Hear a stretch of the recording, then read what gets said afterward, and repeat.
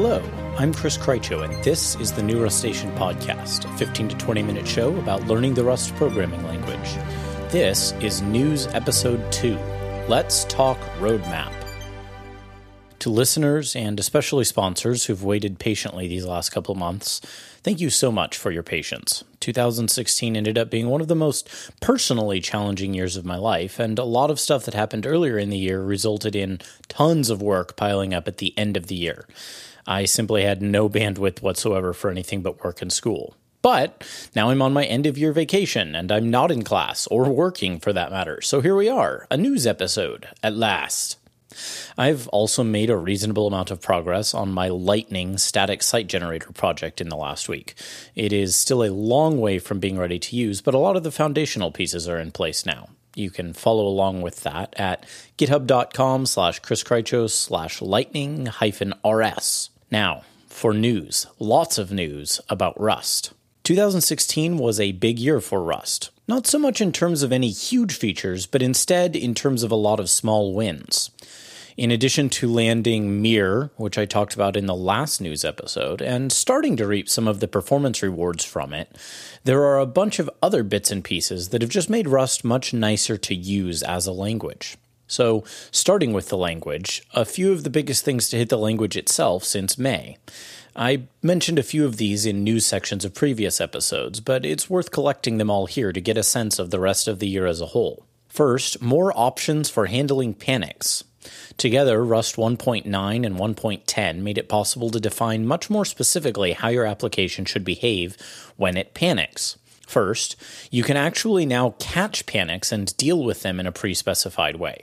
That is particularly useful when dealing with cross-thread or cross-language boundary issues, and you can do that using the standard panic module. Second, you can choose to simply abort the process entirely with no stack unwinding at all when it makes sense, and that can decrease the size of your binary, and it can make your compile times faster. Both of those tools are things you should explore carefully before using them, because, as always, there are trade-offs, but it's nice to have both of those tools as well as the previous standard behavior when we need them.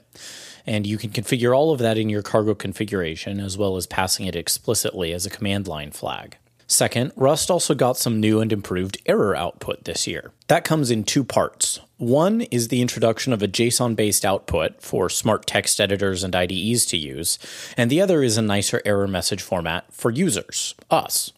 The new JSON error format for editors means those editors can simply define how to handle the JSON payload.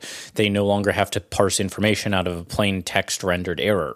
On the other hand, the new error format for users like us makes it much, much easier to understand the errors. For one, as the announcement blog post for those errors noted, it puts your code front and center. It makes it much more obvious where the errors actually are. The old format included that info, but it often buried it in a wall of other text. That other text is still there, but it's arranged differently now, so that the code which doesn't work is more obvious.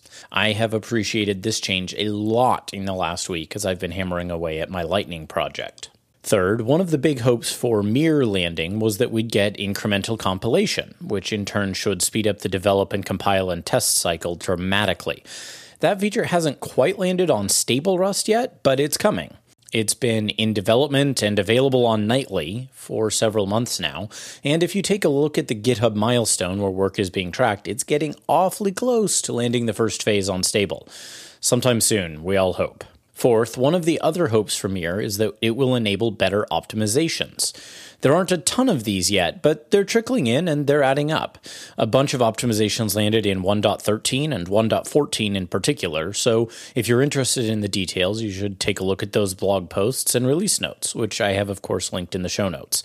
And the same is, of course, true for the pieces I mentioned above as well. Fifth, the new question mark operator landed. This is basically a replacement for the old try macro, and it lets you immediately return at the end of a given statement if the return value of that statement would be an error in line with an error you have defined as part of a result type, and we'll be able to generalize this to other types using the carrier trait in the future as well. This isn't one of those things that makes an enormous difference in any single piece of code. Instead, it's one that adds up over all the little places in your code where you have to wrap something in 4 layers of try-bang, and instead can just put question marks at the end of each of those expressions. Again, small but nice. Finally, and perhaps most intriguingly in terms of changes to the Rust language itself, 1.14 came with experimental support for WebAssembly. If you're not a web developer, you probably haven't heard of WebAssembly, and even if you are a web developer, it may not have crossed your radar yet. It is on the very, very cuttingest of edges. WebAssembly builds on work done in the browser space in the last few years, and it aims to provide what its website describes as, quote, a portable, size and load time efficient format suitable for compilation to the web, unquote. Put another way, it's a way to compile a variety of languages to a high-performance representation, better than normal JavaScript by a considerable margin, that can run in contexts like browsers. You can actually do some pretty interesting things targeting the browser from Rust now, since that experimental support landed in 1.14. WebAssembly is now an available compile target. There's a long ways to go there, both on that compilation front, getting the compile target right, and the WebAssembly standard, but we've taken the first steps. This is a really neat part of our future, I think. So let's say you wanted to play with WebAssembly. How would you add that compilation target? Well, a tool I mentioned as being newly in beta in the last news episode has now made it to 1.0. It graduated. It's all grown up. RustUp is now the officially recommended tool for managing your Rust installations. RustUp lets you install any specific version of Rust, as well as just grabbing the latest stable, beta, or nightly versions of the toolchain, and that includes Cargo. But it also supports installing more than one target for the compilation process, and that's how you can compile to WebAssembly today. For any target supported by Rust, you can just type rustup target add followed by the name of the target. You may also need a couple other pieces to link to, but this actually gets you everything you need for cross-compilation for a lot of the targets. For WebAssembly, you need to install one other dependency, a tool called Emscripten. Then you just type rustup target add wasm32-unknown-emscripten, and you're off to the races using otherwise your normal Rust toolchain. You can just do cargo build --target and that same wasm32-unknown-emscripten, for example, and you can build a whole crate targeting WebAssembly. You can do the same thing if you're cross-compiling to Windows from Mac or Linux. You just need to snag a few dependencies and you're off to the races. You can ship native binaries on every platform, including, now, the web. If you'd like to see a fairly trivial but nonetheless, I think, interesting example of compiling for Windows from Mac OS, you can take a look at a blog post I wrote describing the process a month or so ago. Having RustUp in our tool belt for the years ahead is, I think, going to help a ton for cross-compiling. Anyone who has ever tried to do the same thing with C or C++ will presumably appreciate this a lot. And for that matter, anyone who has ever tried to ship standalone binaries of Python or Ruby programs knows that that has its own challenges too. Having the ability to ship standalone binaries and integrate easily with existing C libraries puts Rust, again, in a pretty unique spot. You should see more work on this and on Xargo or Zargo. I'm not sure how the project is normally pronounced, but it is a cross-compilation toolchain around Cargo. And in the months and years ahead, we're going to see it get better and better. But it's actually already in a pretty great spot. Now, speaking of Cargo proper, it has mostly just chugged along steadily over the past few months, but it did get one very significant new feature this year. That feature is the ability to manage a workspace. The idea here is you often have a set of related crates which you want to be distributed and compiled separately from each other, but which work together closely and which you want to be able to use with each other easily. A workspace lets you define exactly that setup without having to do all of the development in a single version control repository or even a single file tree. To define a workspace, you just have to add a workspace section in the main crate's cargo.toml file. Then you specify the root workspace in each child crate's cargo.toml file. You can also optionally specify the child crates in the main crate, but you don't have to. Also, handily enough, you don't even have to specify it for the child crates if they do live in a single file tree. For example, if they're Git subrepositories or something like that.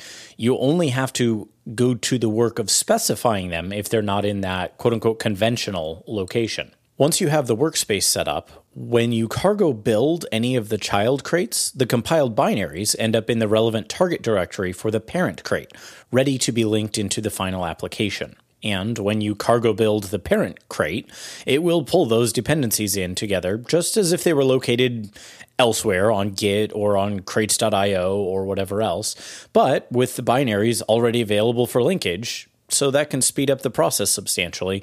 And of course, more importantly, it just makes organizing these kinds of projects a lot easier.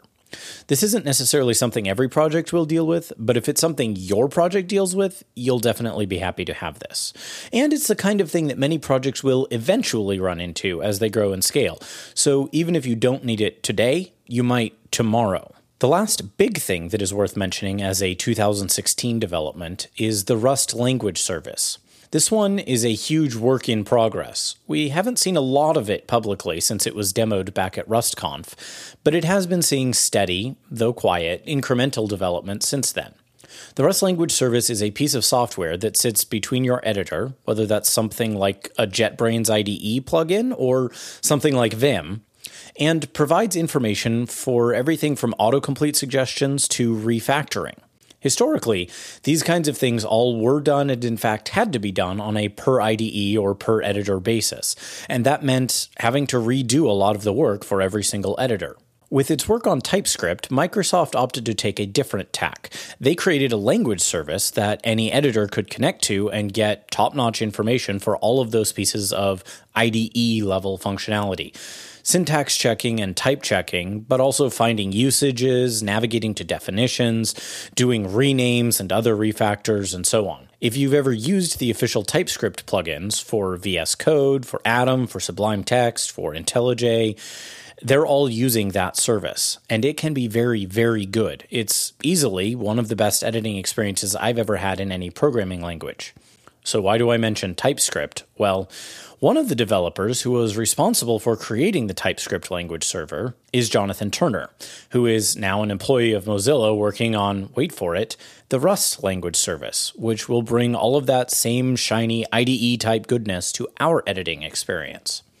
Of all the things that should hopefully land in 2017, a beta or even stable release of the Rust language service could be one of the biggest game changers. When you're just getting going, this kind of thing is invaluable because it helps you explore the space. But when you're an expert, it speeds you up and increases your productivity a lot, especially when you're doing refactoring work where it just beats the pants off of either find and replace or even the make a change and then work through a list of compiler errors cycle. Knowing you have a type error in roughly real time in your editor is frankly fantastic. Tools like Cargo Check can give you some of those benefits today, and that's what most of the editor plugins use currently. But those tools also get slower and slower the larger your project gets because they depend on doing the actual compilation work. Suffice it to say, I'm very excited both about the work that's already been done here and even more so about what's ahead for the Rust language service. Now, I'm certainly biased, but I think one of the other big changes for Rust that came out of 2016 was a new hard and fast commitment to documenting all new language and standard library features. I say I'm biased, of course, because I wrote the RFC that articulated both the need and eventually, after 80 some odd comments hashing it out, the process we'll be using to tackle this going forward. But personal bias aside, I think it's actually a wonderful comment on the Rust community that the discussion about this was entirely how do we tackle this problem, not whether it was a good idea or important. If you've ever gone hunting for information on language features introduced since Rust 1.0 came out, you've probably discovered that a lot of those features aren't documented anywhere except in the RFCs which proposed them. You've probably also noticed that the Rust reference is extremely out of date. In fact, the reference currently includes a note indicating that it tends to be out of date. Direct quote. So when I proposed that all new features be required to be documented before they become stable, that means there's a lot of work to be done. But again, the response was, let's do this. Now, how? And that's already started to play out as features preparing to merge to stable have been getting documented. We have a lot of work to do here in 2017, and more on that in a minute. But the big takeaway for me here was, again, that the Rust community has its collective head on straight about these things. We care about documentation, and everybody just wanted to come up with the best way to tackle this problem. It was not dismissed, it was not set aside. In fact, it was enthusiastically embraced. So go Rustaceans. Now, what about the year ahead? What can we expect to see coming down the pipeline? Well, for 2017, the Rust core team developed a set of overall goals to guide the development of the language. You can see the full proposal and discussion at the RFC, linked in the show notes, of course. Here, I'll just quote from the overview and discuss a little of what it should mean. Quote, "This year's focus is improving Rust's productivity while retaining its emphasis on fast, reliable code. At a high level, by the end of 2017, Rust should have a lower learning curve, Rust should have a pleasant edit compile debug cycle, Rust should provide a solid but basic IDE experience, Rust should provide easy access to high-quality crates, Rust should be well-equipped for writing robust, high-scale servers, Rust should have 1.0 level crates for essential tasks, Rust should integrate easily into large build systems, Rust's community should provide mentoring at all levels. In addition, we should make significant strides in exploring two areas where we're not quite ready to set out specific goals: integration with other languages running the gamut from C to JavaScript, and usage in resource-constrained environments." Unquote. There's a lot there, but the big takeaway is that the goal for next year isn't so much shiny new Big Bang features, but instead a bunch of sort of infrastructural improvements. Things like the previously mentioned Rust language service fit right into a bunch of these. The other big points of interest, high-quality 1.0 level crates, being well-equipped for servers, and being able to integrate into a large build system, those all make a big difference for making it possible for companies, maybe including yours, to adopt Rust in production. You can expect 2017 also to be the year where the quote-unquote primitives for servers all get solidified, as projects like the Futures Library and Tokio mature. Then in turn, mid to late in the year, you will probably, and this is just a prediction for my part, but I think a well-warranted one, start seeing some more easily usable mid to high-level web frameworks appear, or existing ones substantially mature. For an example of one mid-level framework that just launched, and which should be able to take advantage of the low-level work provided by Futures and Tokio, you can and should check out the recently announced Rocket framework, which looks quite nice. One reason I'm really excited about these features is that they hit my niche, which is web development. And web development with Rust is a fascinating little corner of our ecosystem. Finally, one of my personal goals for Rust in 2017, besides getting my Lightning project working, is to do at least a large chunk of the work necessary to implement the aforementioned documentation RFC and get all of our existing features documented. I also, as part of that, expect to chip in here and there with documenting new features as they land. I said a moment ago, a large part of the work, because if you're looking for a spot to jump in, this is a great spot to help. You can check out the list of undocumented features I'm putting together on Rust issue number 38,643. I'll link that in the show notes, of course. And I do think that this particular issue fits in very well with some of our overarching goals for Rust for this coming year. Having a lower learning curve in particular certainly includes having all our language features documented. So that gives you a pretty good idea of where Rust has been in the latter half of 2016, and a little preview of where we're going. 2017 looks like it should be a great year of just making things nicer and easier to use all around. Thanks for following along with me this year. In 2017, you can look forward to a lot more new Rustation. Interviews, the new Crates You Should Know format, occasional bonus episodes, news episodes, and of course the dedicated topic episodes. In January, you should hopefully see at least one Crates You Should Know and one topic episode. Thanks to Chris Palmer, Matt Rudder, Ben Whitley, Philip Keller, Peter Tillemans, Stephen Morosky, Rafe Levine, Daniel Collin, and Vesa Kailaverta for sponsoring the show this month. You can see a full list of sponsors in the show notes. If you're interested in sponsoring the show, you can set up recurring contributions at patreon.com/newrustation, or you can give a one-off contribution at any of a number of other services listed on the show website. Speaking of the website, you can also find links to everything I mentioned on the show today at newrustation.com. You can follow the show on Twitter at New Rust Station or follow me there at Chris Kreitshow. And if you enjoy the show, please tell somebody about it. It also helps others discover the show if you leave a rating and review on iTunes, recommend it in another podcast directory, or share it around on whatever social media you use. You can respond in the thread for the episode on the Rust user forum at users.rustlang.org, or you can always shoot me an email at hello@newruststation.com.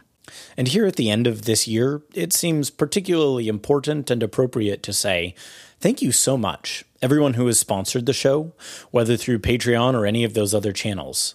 Thanks also to all of you who have sent me kind and encouraging notes.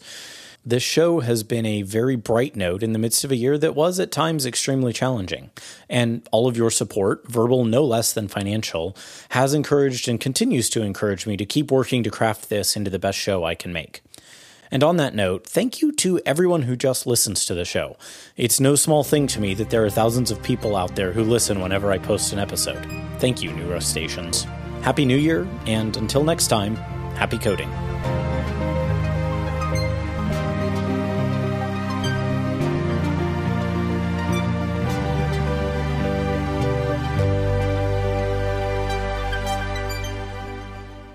It also helps others discover the show.